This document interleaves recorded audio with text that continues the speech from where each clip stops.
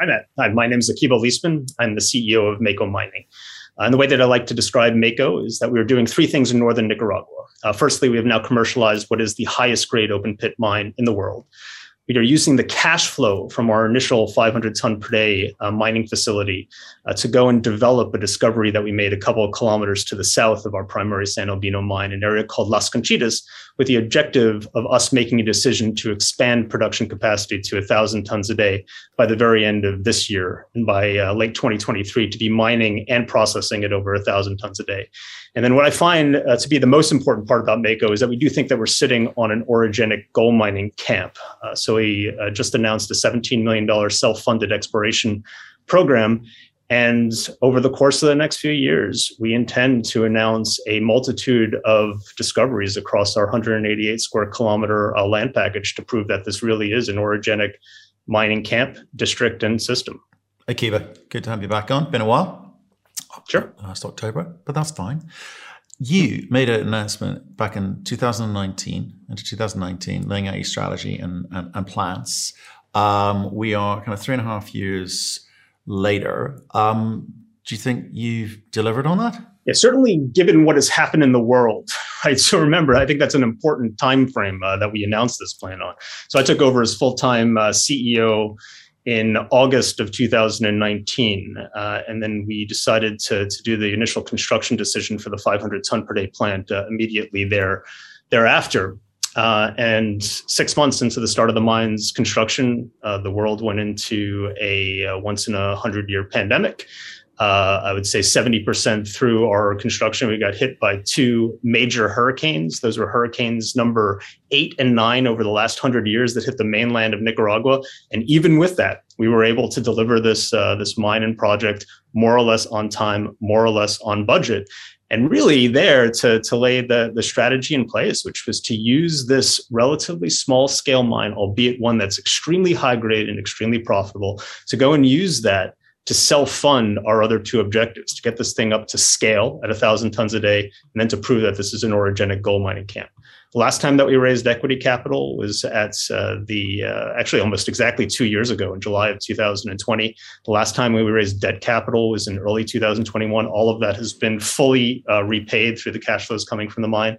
We're able to not only run our business, but to reinvest and turn this thing into a really special mining company. Right. Okay. So yeah. Okay. Difficult period for everyone. I think the bit that I'm keen to understand is 500 ton per day plant. It's not very big, right? You are processing high grade gold. You are generating revenue. You're selling gold. Q1, $1 million of net loss.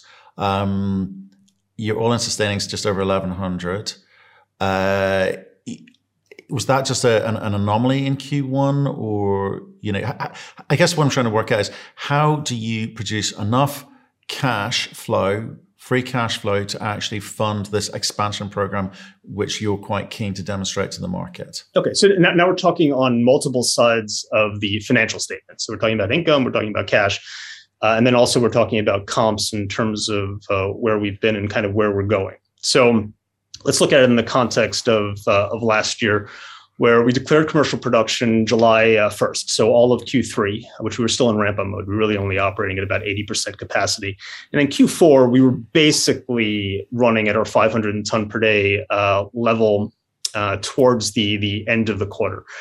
So in Q4, we sold just under 9,600 ounces of gold. We generated just over $8 million of adjusted EBITDA, just over $9 million of mine site cash flow, and we generated positive net income of just under $3 million for Q4, with all-in sustaining costs of just over $830 an ounce. In Q1, we sold almost an identical amount of gold, just under 9,600 ounces of gold, and we generated just under $9 million of mine site operating cash flow. So it was a little bit lower than Q4. We generated just over $8 million of adjusted EBITDA. So it was a little bit under Q4. And then the all-in sustaining costs went up from the $830 to $1,100 an ounce. Some of that was real. So some of that was actually real cost inflation, where our input costs, diesel specifically, added to our operating costs. Likewise, we went from a strip ratio, which was below the normal rate of the life of mine plan. So roughly about 17 or 18 for last year on a life of mine plan of 23 to 24 to 1. And then the last quarter over at Q1, we were up to 30 to 1. So there was actually an element of strip, so mining costs that increased as well. Collectively between the two, that increased our cost per ounce just over $100, thereabouts. There was another element that was due to some ways that we were actually depleting the asset. We went through a different partner over at PwC, had different ideas on how to do our depletion model. So a lot of that did have an acceleration of our depletion that caused our net income to go from positive to negative. But the actual change in cash flow from quarter over quarter was really just about $1 million different from Q4 to Q1. And at these rates, I expect them to maintain itself going forward for the mine. Right. Is that going to be enough to allow you to do what you need to do for the market? Because what's happened to date has been a demonstration of it's a kind of route to market, right? It's a demonstration that you guys can build a mine and operate a mine. So that's really good.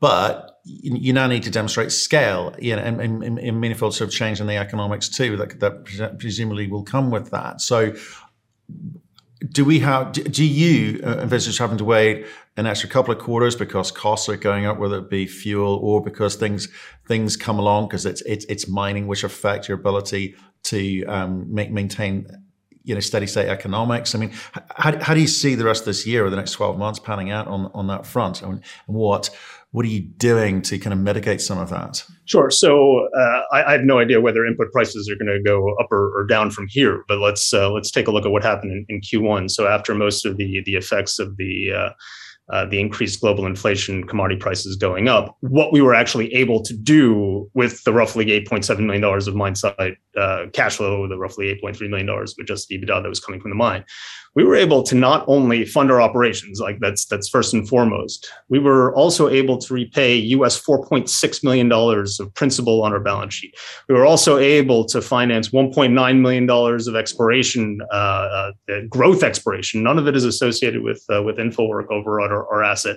We were able to repurchase roughly $100,000 worth of stock as well during this time. We were able to acquire and add to our balance sheet an additional $2 million of surface rights for some of our expansion plans to the south over at Las Conchitas, as well as to the north over at La Segoviana, all coming directly from the cash flows of the mine. So the 500 ton per day facility is capable of doing everything, not only funding our growth objectives, not only being able to fund our business, to repay the debt on the balance sheet, but also to have additional capital left over for shareholders' returns. Right. Okay. 4.6 million of principal repayment in Q1, fantastic, and 100,000 of share buyback, neither here nor there.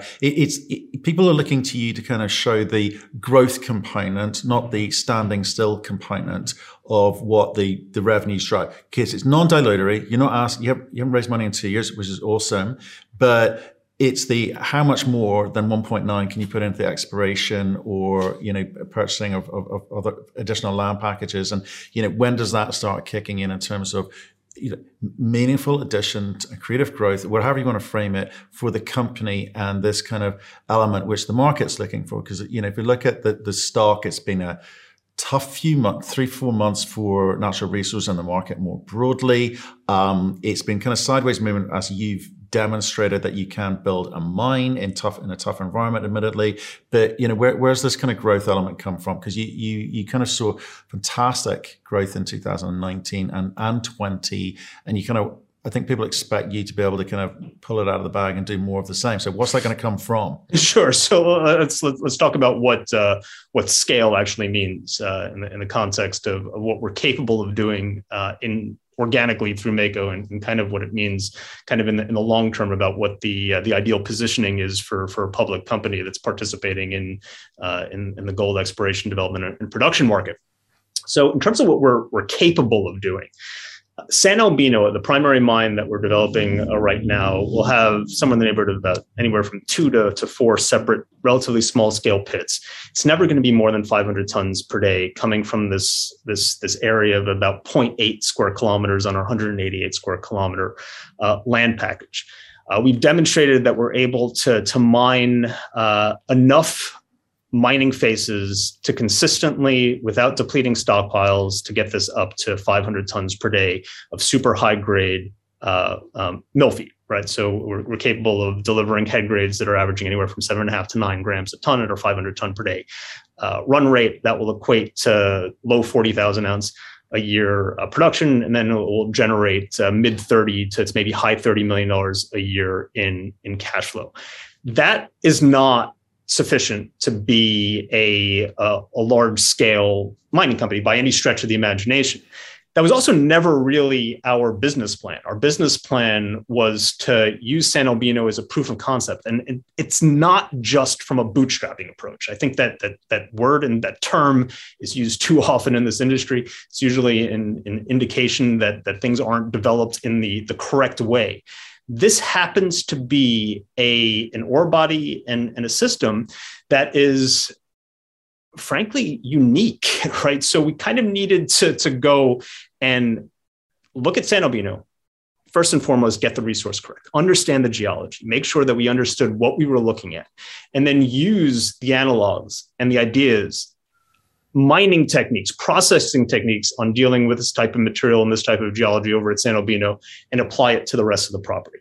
So with that foresight, we were able to change some of the civil works for our plant, that when we are ready to make the decision, with a standing start of about 8 months, less than $5 million, we'll be able to expand our plant to 1,000 tons a day. But it will require us mining from a completely separate area, the most advanced of those areas being the southern part of Las Conchitas, about 2.5 kilometers away from the plant. We now have 5 rigs over at site. 2 of them are focused on resource delineation over at southern Las Conchitas. I would say from an internal perspective, by the end of this year, we'll have a mineable resource on Las Conchitas. And by, let's call it Q1 next year, we'll have a public updated resource that will take everything that we've done, both at Las Conchitas as well as San Albino, and even potentially elsewhere in the property for an updated resource. But we'll be able to make that decision to expand to 1,000 tons a day this year, and then to be mining and processing at that level by H2 of next year. Now, at 1,000 tons a day, just to let me finish this particular point, that's still not a very large mining company. This is all going to be, at maximum, going to be somewhere between a 75 and 90,000 ounce a year producer when we make that expansion rate. Now, this is different than a normal 75. It's different than a normal 40,000 ounce a year producer. This is also going to be different than a normal 75 to 90,000 ounce a year producer, in that the real margins that are being generated from this asset, that is clearly demonstrated by our lack of need to raise capital for the last 2 years on the equity side and the last 1.5 years on the debt side. It's clearly the margins coming from this mine are a different level than what you would experience from our competitors. Now, that being said, in order for this to be a company of relevance, of materiality, there's going to have to be some external activities at the company through M&A. And I'm indifferent about whether that happens on a merger, an acquisition, a sale. For us, it really is, how do we best position ourselves in the long run now that 5-year plan is basically about 60% de-risked at this point? Okay, point to me the things that are important here, because, like I say, I don't want to view this as a kind of standing still or learning on the job exercise that you've been through. I want to say, right, we've demonstrated to the market that we know how to efficiently mine in this district, this region. You're allocating exploration capital. You've talked about allocating 5 drill rigs at Las Conchitas, which is great. But what does that incremental gain by going from 500 ton per day to 1,000 ton per day mean for you, given the sunk costs that have already been invested?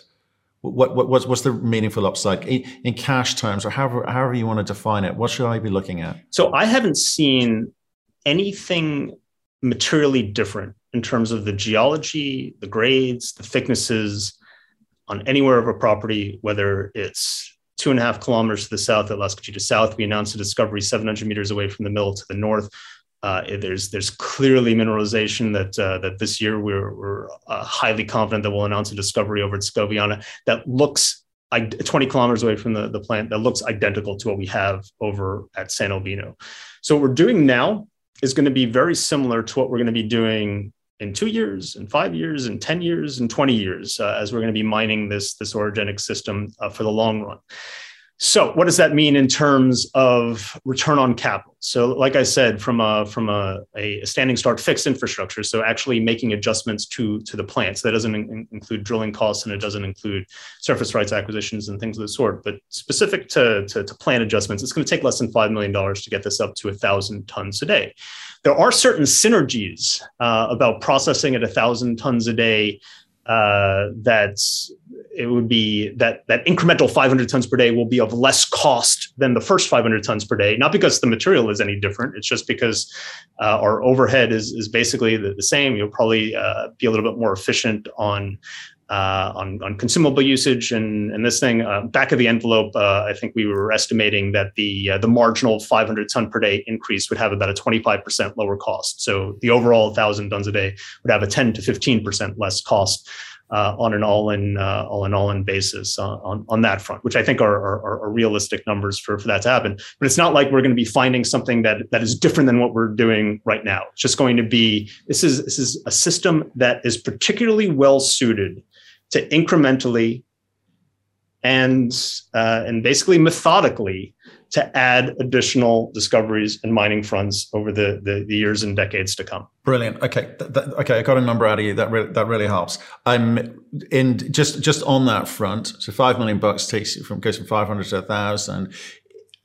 Is this a modular plant in the sense that can you go from 1,000 to 1,200 or to 1,500? With similar sorts of costs, or does it radically change? Yeah, so I post pretty frequent pictures on my Twitter feed, on our website, and you can see that we built this 500 ton per day plant kind of in a little tight area over here. That 1,000 tons a day is going to be knocking on the limits of space in terms of what we have. So I think where we have built and designed the plant itself, it's not going to get larger than maybe incrementally bigger than 1,000 tons a day because we're more efficient, but it's not going to be more than slightly more than 1,000 tons a day when all is said and done. That wouldn't necessarily preclude us building a completely separate plant elsewhere on the property if we make a particularly large discovery somewhere or the other. But that's not our base case, nor is it, I think, feasible over the course of the next 5 years to be mining and processing at a rate greater than slightly higher than 1,000 tons a day for the long run. So I do think that this particular iteration of Mako and San Albino / regional exploration will be a plan to get to that 75 to 90,000 ounce a year of production, albeit one that will be generating in excess of $1,000 margins. Got it. Okay, great. A lot of numbers we can work with there to kind of value this thing. So you at that point you'd be banging your head on a ceiling, and you'd need to do something significantly different. So the two things I'm looking at here, obviously, the financial situation, you're paying down Wexford and Sailfish. How much more to go on that? So we currently have $7.8 million of principal to Wexford. We just made our 10th payment to Sailfish. I think we're right at 3,000 ounces there. The Sailfish one is self-amortizing at 205 ounces a month. So we got another 14 months left on that. And then the Wexford we're repaying as quickly as possible. So whenever we have excess cash, immediately it goes to principal repayment to Wexford. Right. After we spend money on exploration, et cetera. Right. So let's share with people the upside and the rationale for paying off Wexford. Obviously they were you're ex-Wexford yourself. You know, the money came from them originally. They needed their money back and they want it back quickly, but you're under no pressure to affect your business from being effective at what they do. Wexford are not putting you under too much pressure, but there is a kind of payment plan which will pay off over, well, give me a clue. I mean, when do you think you'll pay it off by? Right. So for anybody that deals with Wexford always puts pressure, right? But it's just not pressure that give me my loan back now.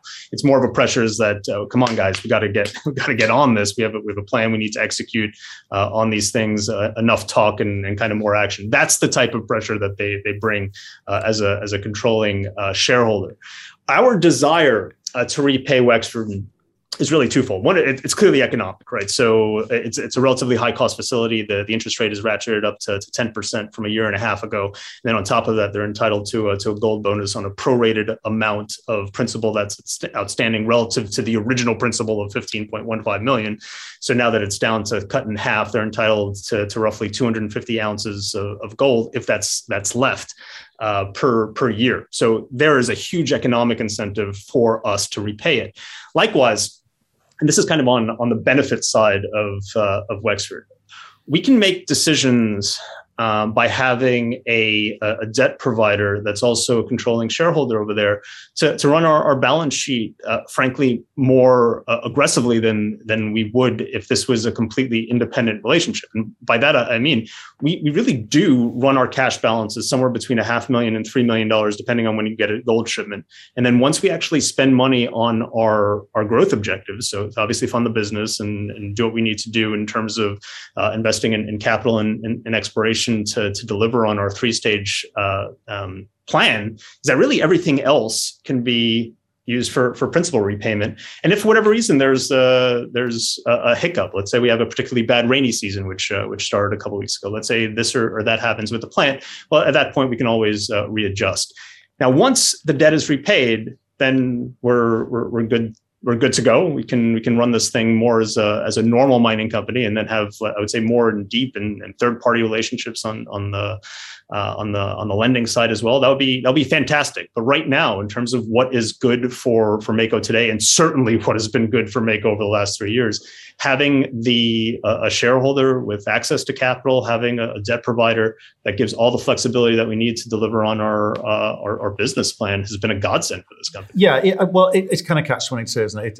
It's a godsend, but it's also, as you say, there's the little dig to the side occasionally saying, right, we want our money back. So and I wanted you to be able to explain that to people, because people will be looking at the exploration budget and going 1.9 million, like going, could be doing more, boys. But you're saying it's more in the company's interest to get rid of this facility as quickly as possible, without obviously in creating the company's ability to actually do business, than spend more money on exploration for now.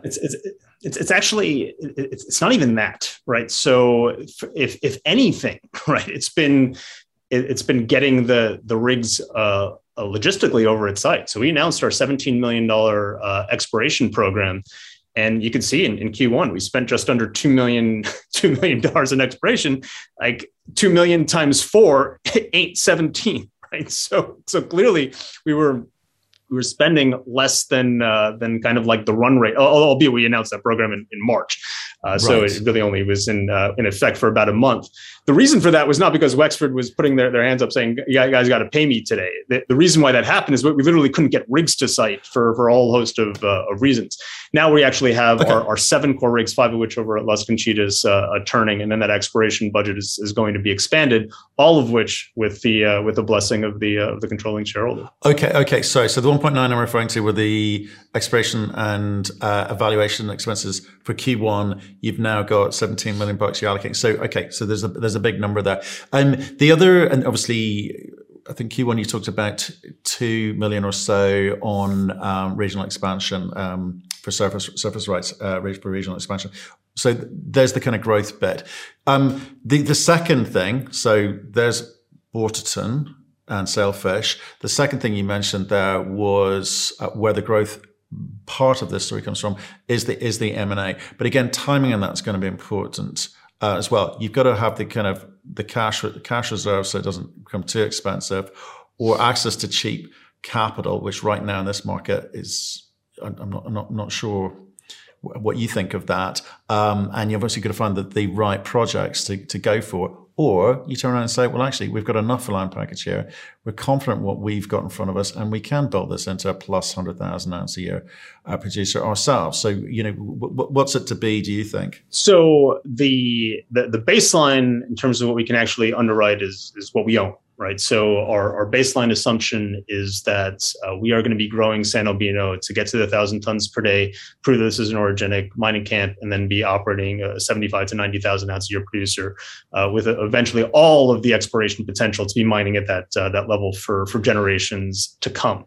That being said, there's a lot of benefits to doing external M&A and on all three ways of doing it: acquiring, merging, or selling it at some point. We're always on the lookout for projects that make sense, which is always the most difficult part. And that was one of the items that he put up.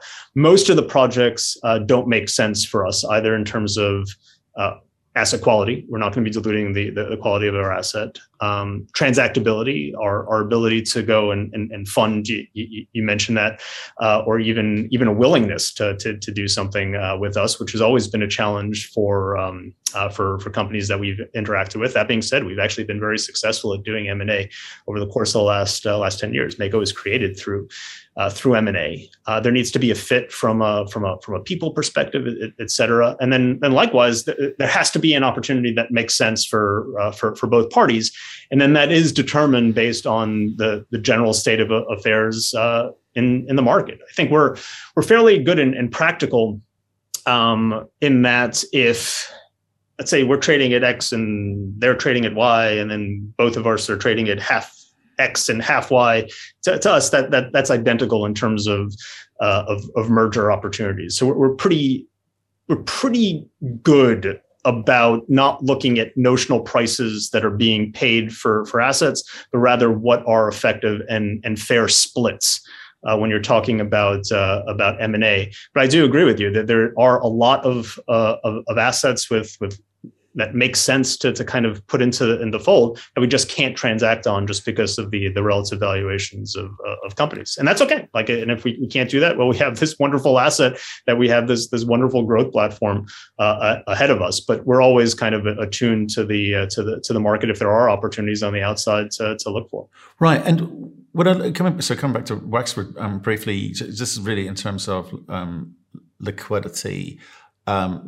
Your narrative in the market. I mean, Wexford looking to offload any of this at any time soon? Would that make your story a lot easier to tell, certainly with the institutions, if they did? How are you managing that side of things? Yeah, on the Wexford angle, you mentioned it's always a catch-22, right? So I could say emphatically that there were 100% beneficial things that this company had that would not have been there if it was not for Wexford. And frankly, going back even way before 2019, when this was two separate companies, we would not be here. We would not be mining. We would not be generating $8+ million a quarter of cash flow if it was not for Wexford. There are potentially negatives that come from having a controlling shareholder. Almost by definition, if somebody owns 56% of you, the liquidity of your public stock is going to be less than half of a similar sized company else, just purely mathematically. I do think that there are a lot of misplaced criticisms in the market in terms of some of the issues that people have had with this particular share structure. Because at the end of the day, there really hasn't been any single decision that I've personally made, that Wexford has made, that hasn't been for the direct beneficial interest of all shareholders, especially the minority over here, ever since we've been involved over at the company. That being said, it's also helpful to have what is essentially a single voice, if you will.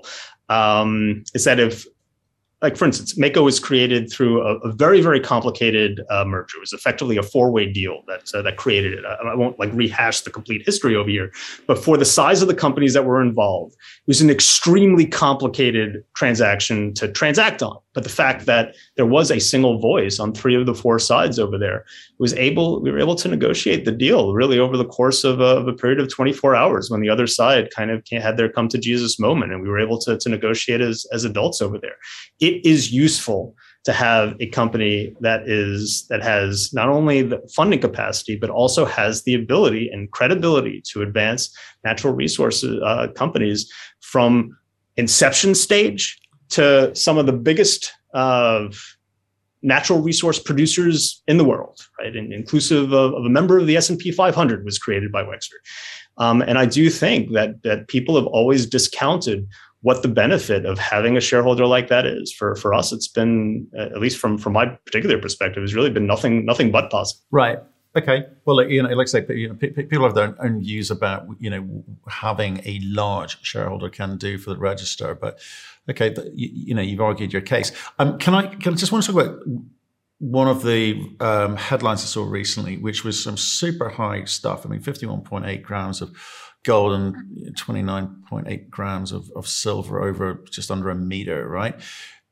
That catches the eye. The grades do anyway. The widths not so much. But what are the lessons you've learned in terms of running the company over the last 3 years? Because obviously you've been demonstrating your ability to mine, right?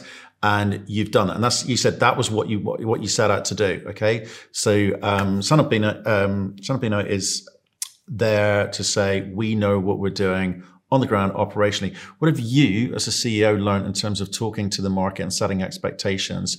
And certainly, when you see headlines like that, I think in 2020, maybe the market would have gone slightly nuts and misunderstood what you were trying to say there. So how have you changed in terms of the way that you talk to the market over the last 3 years? Well, it's actually there are a lot of valuable assets to have a cash flowing mine, like literally next door to a discovery. One of the definite side benefits is that we can provide as clear of context as what it means to make a discovery elsewhere on the property because it's the same stuff. So everybody knows exactly what it's going to be. Over at San Albino, we are mining veins that are averaging somewhere between 1 and 1.25 meters wide. Now, the average vein of San Albino is probably grading about 16 or 17 grams.